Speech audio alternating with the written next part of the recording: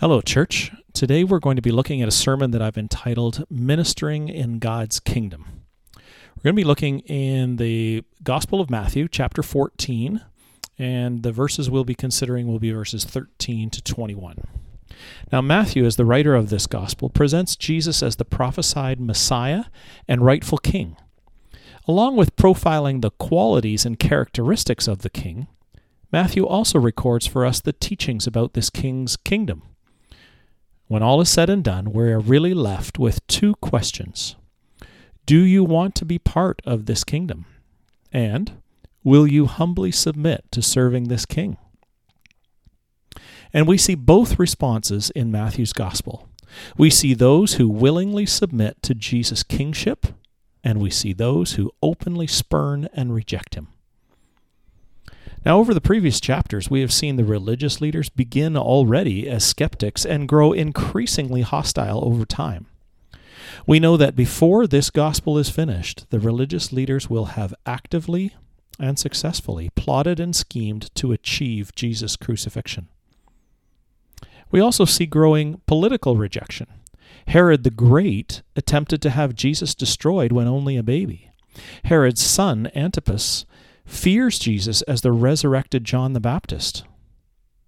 Sadly, at no time does Antipas come to Jesus and fall on his knees, seeking forgiveness. No, he only ultimately mocks him and then joins up with the religious leaders. The people, for the most part, are fickle and uncommitted. They enjoy the spectacle of Jesus' miraculous healings and such, but they are unwilling to give him their hearts and their lives, their devotion and obedience. Whenever Jesus demands something of them, they often turn away. We just spent several weeks studying the parables of Matthew 13. The people of Capernaum and of Jesus' hometown of Nazareth turned from him and his teaching. They are clear examples of the hard soil in his first parable, that the seed is unsuccessful in penetrating. The people of Nazareth find Jesus to be a stumbling block. They can't get past the fact that he is just one of them, a commoner. All of the individuals we've talked about were expecting a Messiah, but they were all suffering from God-in-a-box-itis. You see, they all had expectations of what this prophesied Messiah would be. They had, as it were, created a Messiah in their own image. And Jesus doesn't fit that mold. They were looking for a Messiah king who would free them from their oppressors. And he would. But they had already defined their oppressor as human, as Roman. Jesus came to set them free from their spiritual oppressor, Satan. He came to free them from the chains of sin and guilt so that they could find their freedom in him, in the forgiveness he so freely offered. In Luke 4, verse 18, Jesus quoted Isaiah when he said, "He has sent me to proclaim liberty to the captives, to set at liberty those who are oppressed." But it was a freedom from the power and penalty of sin to which he was referring. Remember that in Luke 19, verse 10, he said, "The Son of Man came to seek and to save the lost." As well, they were looking for a Messiah king who would be a healer and provider. And he would. In fact, we're going to see that today. But the people stopped at wanting a physical healer and provider. Jesus came to do so much more. What about you? Have you placed your own expectations and restrictions on what Jesus is or isn't? On what Jesus demands or doesn't? Are you fixated on a Jesus of your own making? Or are you willing to let Jesus be Jesus and then respond accordingly? This particular account that we're going to look at today is recorded in all four of the Gospels. Now, this tells us that it's a particularly significant story with significant lessons to learn. So, to set the stage before we read the passage, I want you to remember the things that Jesus has been teaching about the kingdom of heaven. I want you to realize that it is springtime, the beginning of his third year of ministry. John's gospel records that the Passover was at hand. There is significance in that. And that means that we are 1 year away from Jesus' crucifixion. A sobering thought. This means that Jesus has a year to complete the training he intends for his disciples. That's where his focus is going to be from here on in. And as his disciples in 2021, there is much that we can learn as well. So turn, please, to Matthew chapter 14, and let's read verses 13 to 21. Matthew 14, verses 13 to 21. Now when Jesus heard this, he withdrew from there in a boat to a desolate place by himself. But when the crowds heard it, they followed him on foot from the towns. When he went ashore, he saw a great crowd, and he had compassion on them, and healed their sick. Now when it was evening, the disciples came to him, and they said, "This is a desolate place, and the day is now over. Send the crowds away to go to the villages and buy food for themselves." But Jesus said, "They need not go away. You give them something to eat." They said to him, "We have only 5 loaves here and 2 fish." And he said, "Bring them here to me." Then he ordered the crowds to sit down on the grass, and taking the 5 loaves and the 2 fish, he looked up to heaven and said a blessing. And then he broke the loaves and gave them to the disciples, and the disciples gave them to the crowds. And they all ate and were satisfied. And then they took up 12 baskets full of the broken pieces left over, and those who ate were about 5,000 men, besides women and children. Let's pray. Father, as we come together and read this passage, we just want to acknowledge that we are your disciples too, and we want to serve in your kingdom. We also recognize our own limitations and shortcomings. We ask you to help us to learn how you intend for us to serve, what that looks like, what it means for us, and what it requires of us. Father, open our eyes to see what we need to see here so that we can better serve you in your kingdom. In Jesus' name, amen. All right, so I've split this portion up into 3 key points. And the first one is that the king retreats from demands. You'll recall that last week we looked at the account of the execution of John the Baptist. This was a member of Jesus' family and a significant loss just on that count. But he was also the forerunner of the Messiah. Jesus honored John in Matthew chapter 11. He says, "What did you go out into the wilderness to see?" Jesus asks, "Truly I say to you, among those born of women there has arisen no one greater than John the Baptist." In his humanity, Jesus felt and grieved that loss. In Mark chapter 6, we learn that the ministry demands were extremely heavy at this time as well. In verse 31, Mark records, "And he," that's Jesus, "said to them, 'Come away by yourselves to a desolate place and rest a while.' For many were coming and going, and they had no leisure even to eat." And so Jesus invites his disciples to join him in retreating from the demands of the ministry in order to rest. In our North American culture, busy often equates with productive and is even seen as morally good. And this leaks over into our church culture as well.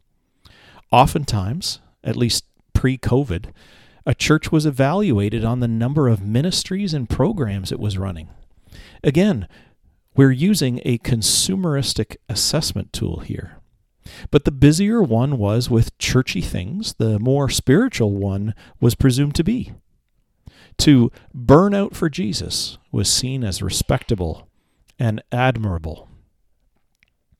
I think one of the things that God has been teaching us at Fellowship Oshawa in this season is that less can actually be more, that simple is good.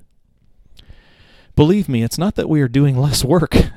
It's that we are focused on fewer things so that we can do those fewer things really well. And we're striving to be intentional about making space and time in our lives so that we can welcome others in. In our lives, a balance needs to be struck. In Romans 12, verse 11, Paul exhorts us, do not be slothful in zeal, be fervent in spirit, serve the Lord. We need to work to serve as unto the Lord and not be lazy. There is much to be done. Jesus said in Matthew 9, verse 37, the harvest is plentiful, but the laborers are few. So we need to make sure that we are doing our part for the kingdom of God. Jesus has given us a task to do. But at the same time, we need to balance that with appropriate quiet and rest. It was built right into the fabric of the creation when God rested on the seventh day. Why? Because he was weary? No, but to set the example for us. We as humans do get weary. We do need to rest. Jesus shows us through this account with his disciples that rest comes from spending time away with him, ceasing from our labors, even our labors for the kingdom. The ceasing from our labors is not enough, though. In Matthew 11:28, Jesus said, come to me, all who labor and are heavy laden, and I will give you rest. It is absolutely true that we need to cease laboring to be good enough to be acceptable to God. And we need to rest in the completed work of Jesus, our Savior. But it doesn't stop there. The disciples were right there with Jesus. They heard him actually speak with a physical voice, and they missed the point often. How much more likely are we to miss his instruction to us? We need to stop striving, turn off the noise of social media, the cares of this world, sometimes the demands of our jobs and occupations, and come to him in a quiet place to have him give us rest. It is in the quiet of his rest that we will most clearly hear his voice. Now that rest and peace doesn't seem to last long, however. As Jesus and his disciples cross the lake on a boat, the people see them and anticipate their destination. Some were able to run ahead and be on the shore waiting to greet Jesus with their needs. Jesus the King does not respond with resentment. Instead, and here's our second point, the King responds with compassion. The King responds with compassion. The trip by boat was around 4 miles or 6.5 kilometers, while the same trip on land would have been about 8 miles or almost 13 kilometers. Verse 14 says that there was a great crowd. Now, initially, perhaps the crowd wasn't that big, as the weak and the sick obviously couldn't run the 13 kilometers faster than the boat was able to travel half that distance. But eventually, the rest caught up. And crowds tend to draw crowds. Keep in mind that it was almost the annual Passover celebration, and there would be many travelers in the area as well, who might very well take this opportunity to see this Jesus that they had probably heard about. Before the day is over, the crowd has swelled to 5,000 men. Now, women who were often drawn to Jesus would not have traveled alone, so they likely came with fathers, brothers, or husbands. And children were seen as a blessing from God. Families tended to be large. So it would not be unrealistic if there were 5,000 men to estimate the size of the crowd to be over 20,000 people. Jesus goes to work. The weak and the sick would have required help to travel all that distance. The King has compassion on his people, and he heals their physical ailments. This was very likely a full day's work. Having just finished teaching parables describing the ultimate fate of the unrighteous, Jesus has compassion on their souls as well. He longs to bring spiritual healing to his people. Despite the miraculous aspect of the physical healings, every single individual there would ultimately die. Where would be the ultimate destination of their souls? Listener, what is the ultimate destination of your soul? We have said it before, and we will keep on saying it at Fellowship Oshawa. Your good deeds are not good enough to get you into the kingdom of heaven. Church attendance won't do it, nor your money or family connections. Only the righteous can enter the kingdom. And where do we get that righteousness? Paul tells us in Philippians 3, verse 9, not having a righteousness of my own that comes from the law, but that which comes through faith in Jesus Christ. You see, we can't earn our righteousness. We need Christ's righteousness, and we receive it by faith when we repent of our sins and turn to Him for forgiveness and healing. And now we come to the third point in our study. The King supplies with generosity. The King supplies with generosity. Jesus also uses this opportunity as a training exercise for His disciples. In the account in John's Gospel, He looks at the large crowd, and while they're working, He asks Philip, "Where are we to buy bread so that these people may eat?" Now, John 6, verse 6 tells us, He said this to test Him, for He Himself knew what He would do. See, Jesus plants the question in Philip's mind to see what the response would be. Now, I have to admit, I can relate to Philip. You see, you can see the gears turning in his head as he starts to do some rough estimating of the size of the crowd before them. And then he starts to tally in his head what it would cost to feed this group. 45, 70, carry the 258. Oh, Lord, are you kidding? 200 denarii worth of bread would not be enough for each of them to get just a little. Now, a denarius was a coin that amounted to a day's pay for a day laborer. 200 denarii was the equivalent of about 8 months' pay working 6 days a week. Jesus waits for something, anything but this doubt from the disciples. But there's nothing. In fact, when evening comes, the disciples tell Jesus that it's time to send the people away into the cities so that they can get food. Now, if it's evening, chances are that the markets are closed already. People would have packed up their things in their stalls and would have headed for home themselves. So the chances are that these people walking from this desolate place without having had anything to eat through the day and going back to the markets may have actually found the markets to be closed, and they wouldn't have gotten anything. Now, you might think that I'm being kind of hard on the disciples. You might be thinking, I don't know if I'd be expecting Jesus to do something miraculous here. Now, I could, of course, remind you of the times already where Jesus cast out demons or when He healed on the Sabbath, but I don't need to. Let me ask you this. What had they been doing all day long? They had been managing a crowd of over 20,000 people, bringing the sick and the infirm to Jesus so that He could heal them. You've got leprosy? Be healed. You're blind? Now you can see. You've got tuberculosis? You are healed. You've been lame since birth? Rise up and walk.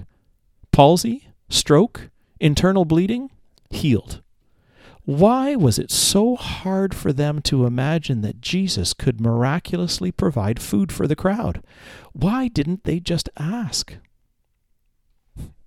Why don't we? Listener, have you never clearly seen the hand of God at work in your life? Something that could not have been anything else but Him? I know I have. I have seen Him accomplish the so-called impossible. And I still forget. I still doubt. Aren't you grateful for the grace of God that continues to be so patient with your lack of faith? I certainly am. Jesus says they do not need to go away. You give them something to eat. Again, John's Gospel tells us that Andrew found a boy who still had some food left over from his lunch, 5 small loaves, each of which would have been about the size of a hamburger bun, and 2 dried fish. And then he says, but what are they among so many? I love the fact that despite the hopelessness of the task, Andrew at least went to see what he could find. And despite the fact that it was nowhere near what would be needed, he brought it to Jesus. Jesus doesn't berate Andrew for not doing more. He works with the little that Andrew brings. He looks up to heaven, which was a common posture for prayer in that time, and he says a blessing. And then he begins breaking the loaves and distributing them to the disciples.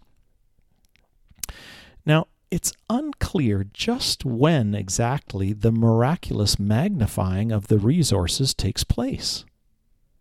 It would seem that as the disciples obey and begin working with what Jesus gives them, more is provided. The bread and the fish just keep coming from Jesus' hand, and the disciples keep doling it out to the people until, as it says in verse 20, they all ate and were satisfied. Now, the word that's used for satisfied here describes a contented fullness. Notice that when Jesus provides, he's never stingy.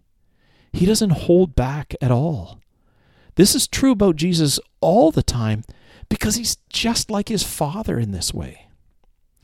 In Ephesians chapter 1, verses 7 and 8, Paul describes this same characteristic of God.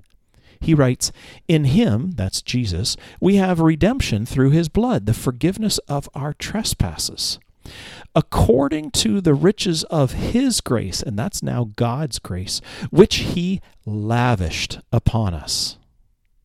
He didn't give us a little pinch. No, he lavished it upon us. And then later in chapter 2, verse 7, he writes, "So that in the coming ages he might show the immeasurable riches of his grace in kindness toward us in Christ Jesus." Listener, the very fact that God was willing to send his Son here to earth to die in your place so that you might be redeemed and forgiven demonstrates the magnificent generosity of God's heart. He didn't send some lackey. He gave his Son. And Jesus is just doing exactly what he has seen his Father do so often. Give generously. The tragedy is that despite all of the evidence that Jesus was the Messiah sent from God, these people who had received his generosity and grace remained for the most part unaffected. We see this in John's Gospel again later in chapter 6, where Jesus leaves unnoticed, and so the people go to seek him again. And when they find him, he reveals their motivation to them. In John 6, verse 26, Jesus says, "You are seeking me, not because you saw signs, but because you ate your fill of the loaves." And he tells them to seek the food that endures to eternal life, which only he can give. And then he says, "This is the work of God, that you believe in him whom he has sent." And their response is, "What sign do you do that we may see and believe you?" Goodness. How it must have broken Jesus' heart to see the hardness of their hearts, their outright refusal to believe in him. What more would he have to do? And I want you to notice one other thing. As the disciples give out the bread and fish to the people, Jesus never promises that he'll provide for their hunger, and they don't ask. Perhaps they are learning to trust him after all.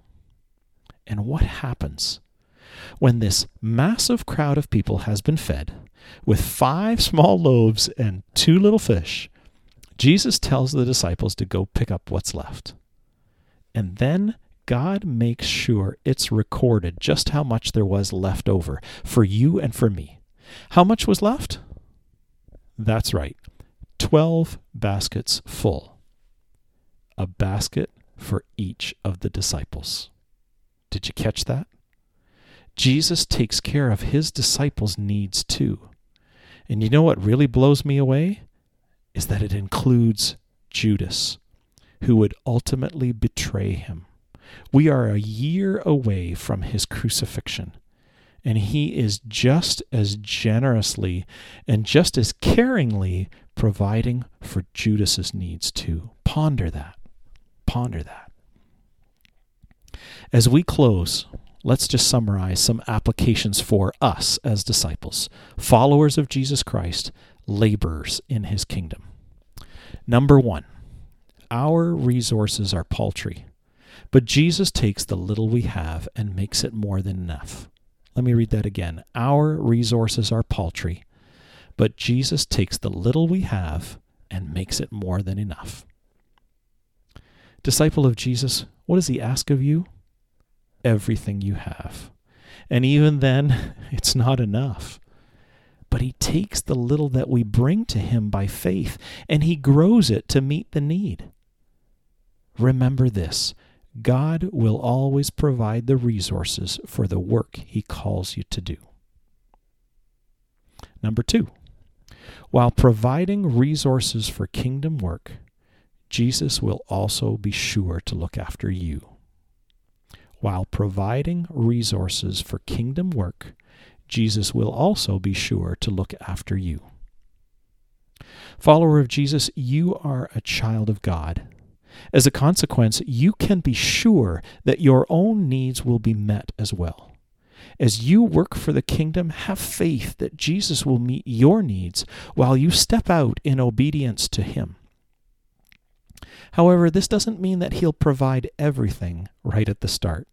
The disciples received enough to take care of them for that time, not for the next year or even the next week.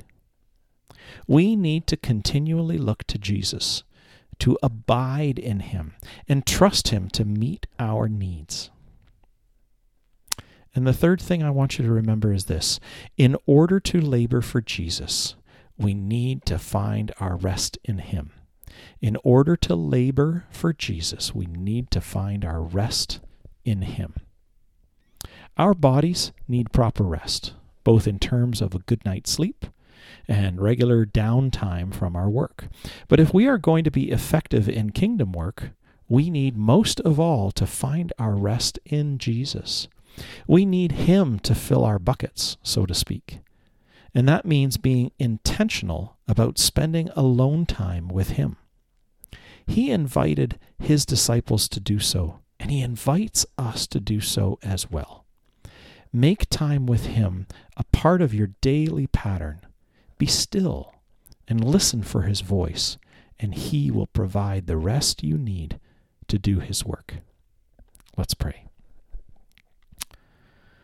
Lord Jesus, we thank you for your greatness. We thank you for how you are awesomely able to provide every need.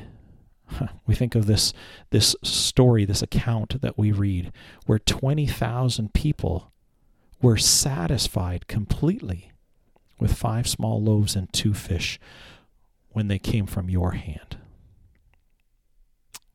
And we think about the disciples who were laboring for you in this work, and that you provided for them as well. You met their needs also.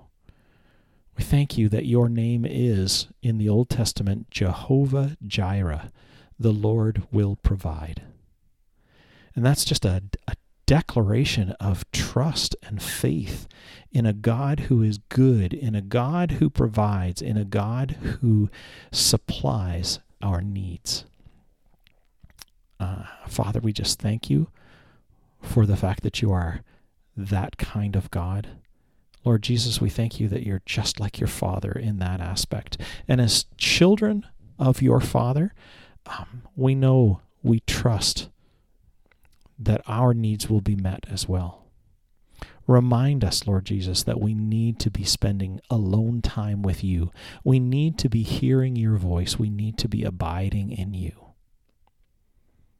And then as we go to work, we pray that we would do that obediently and full of faith, trusting you to supply the needs that the kingdom work may have. And we pray that you would receive all the glory and that we would just see your mighty hand at work as we obey faithfully. And we ask it in your beautiful and precious name. Amen.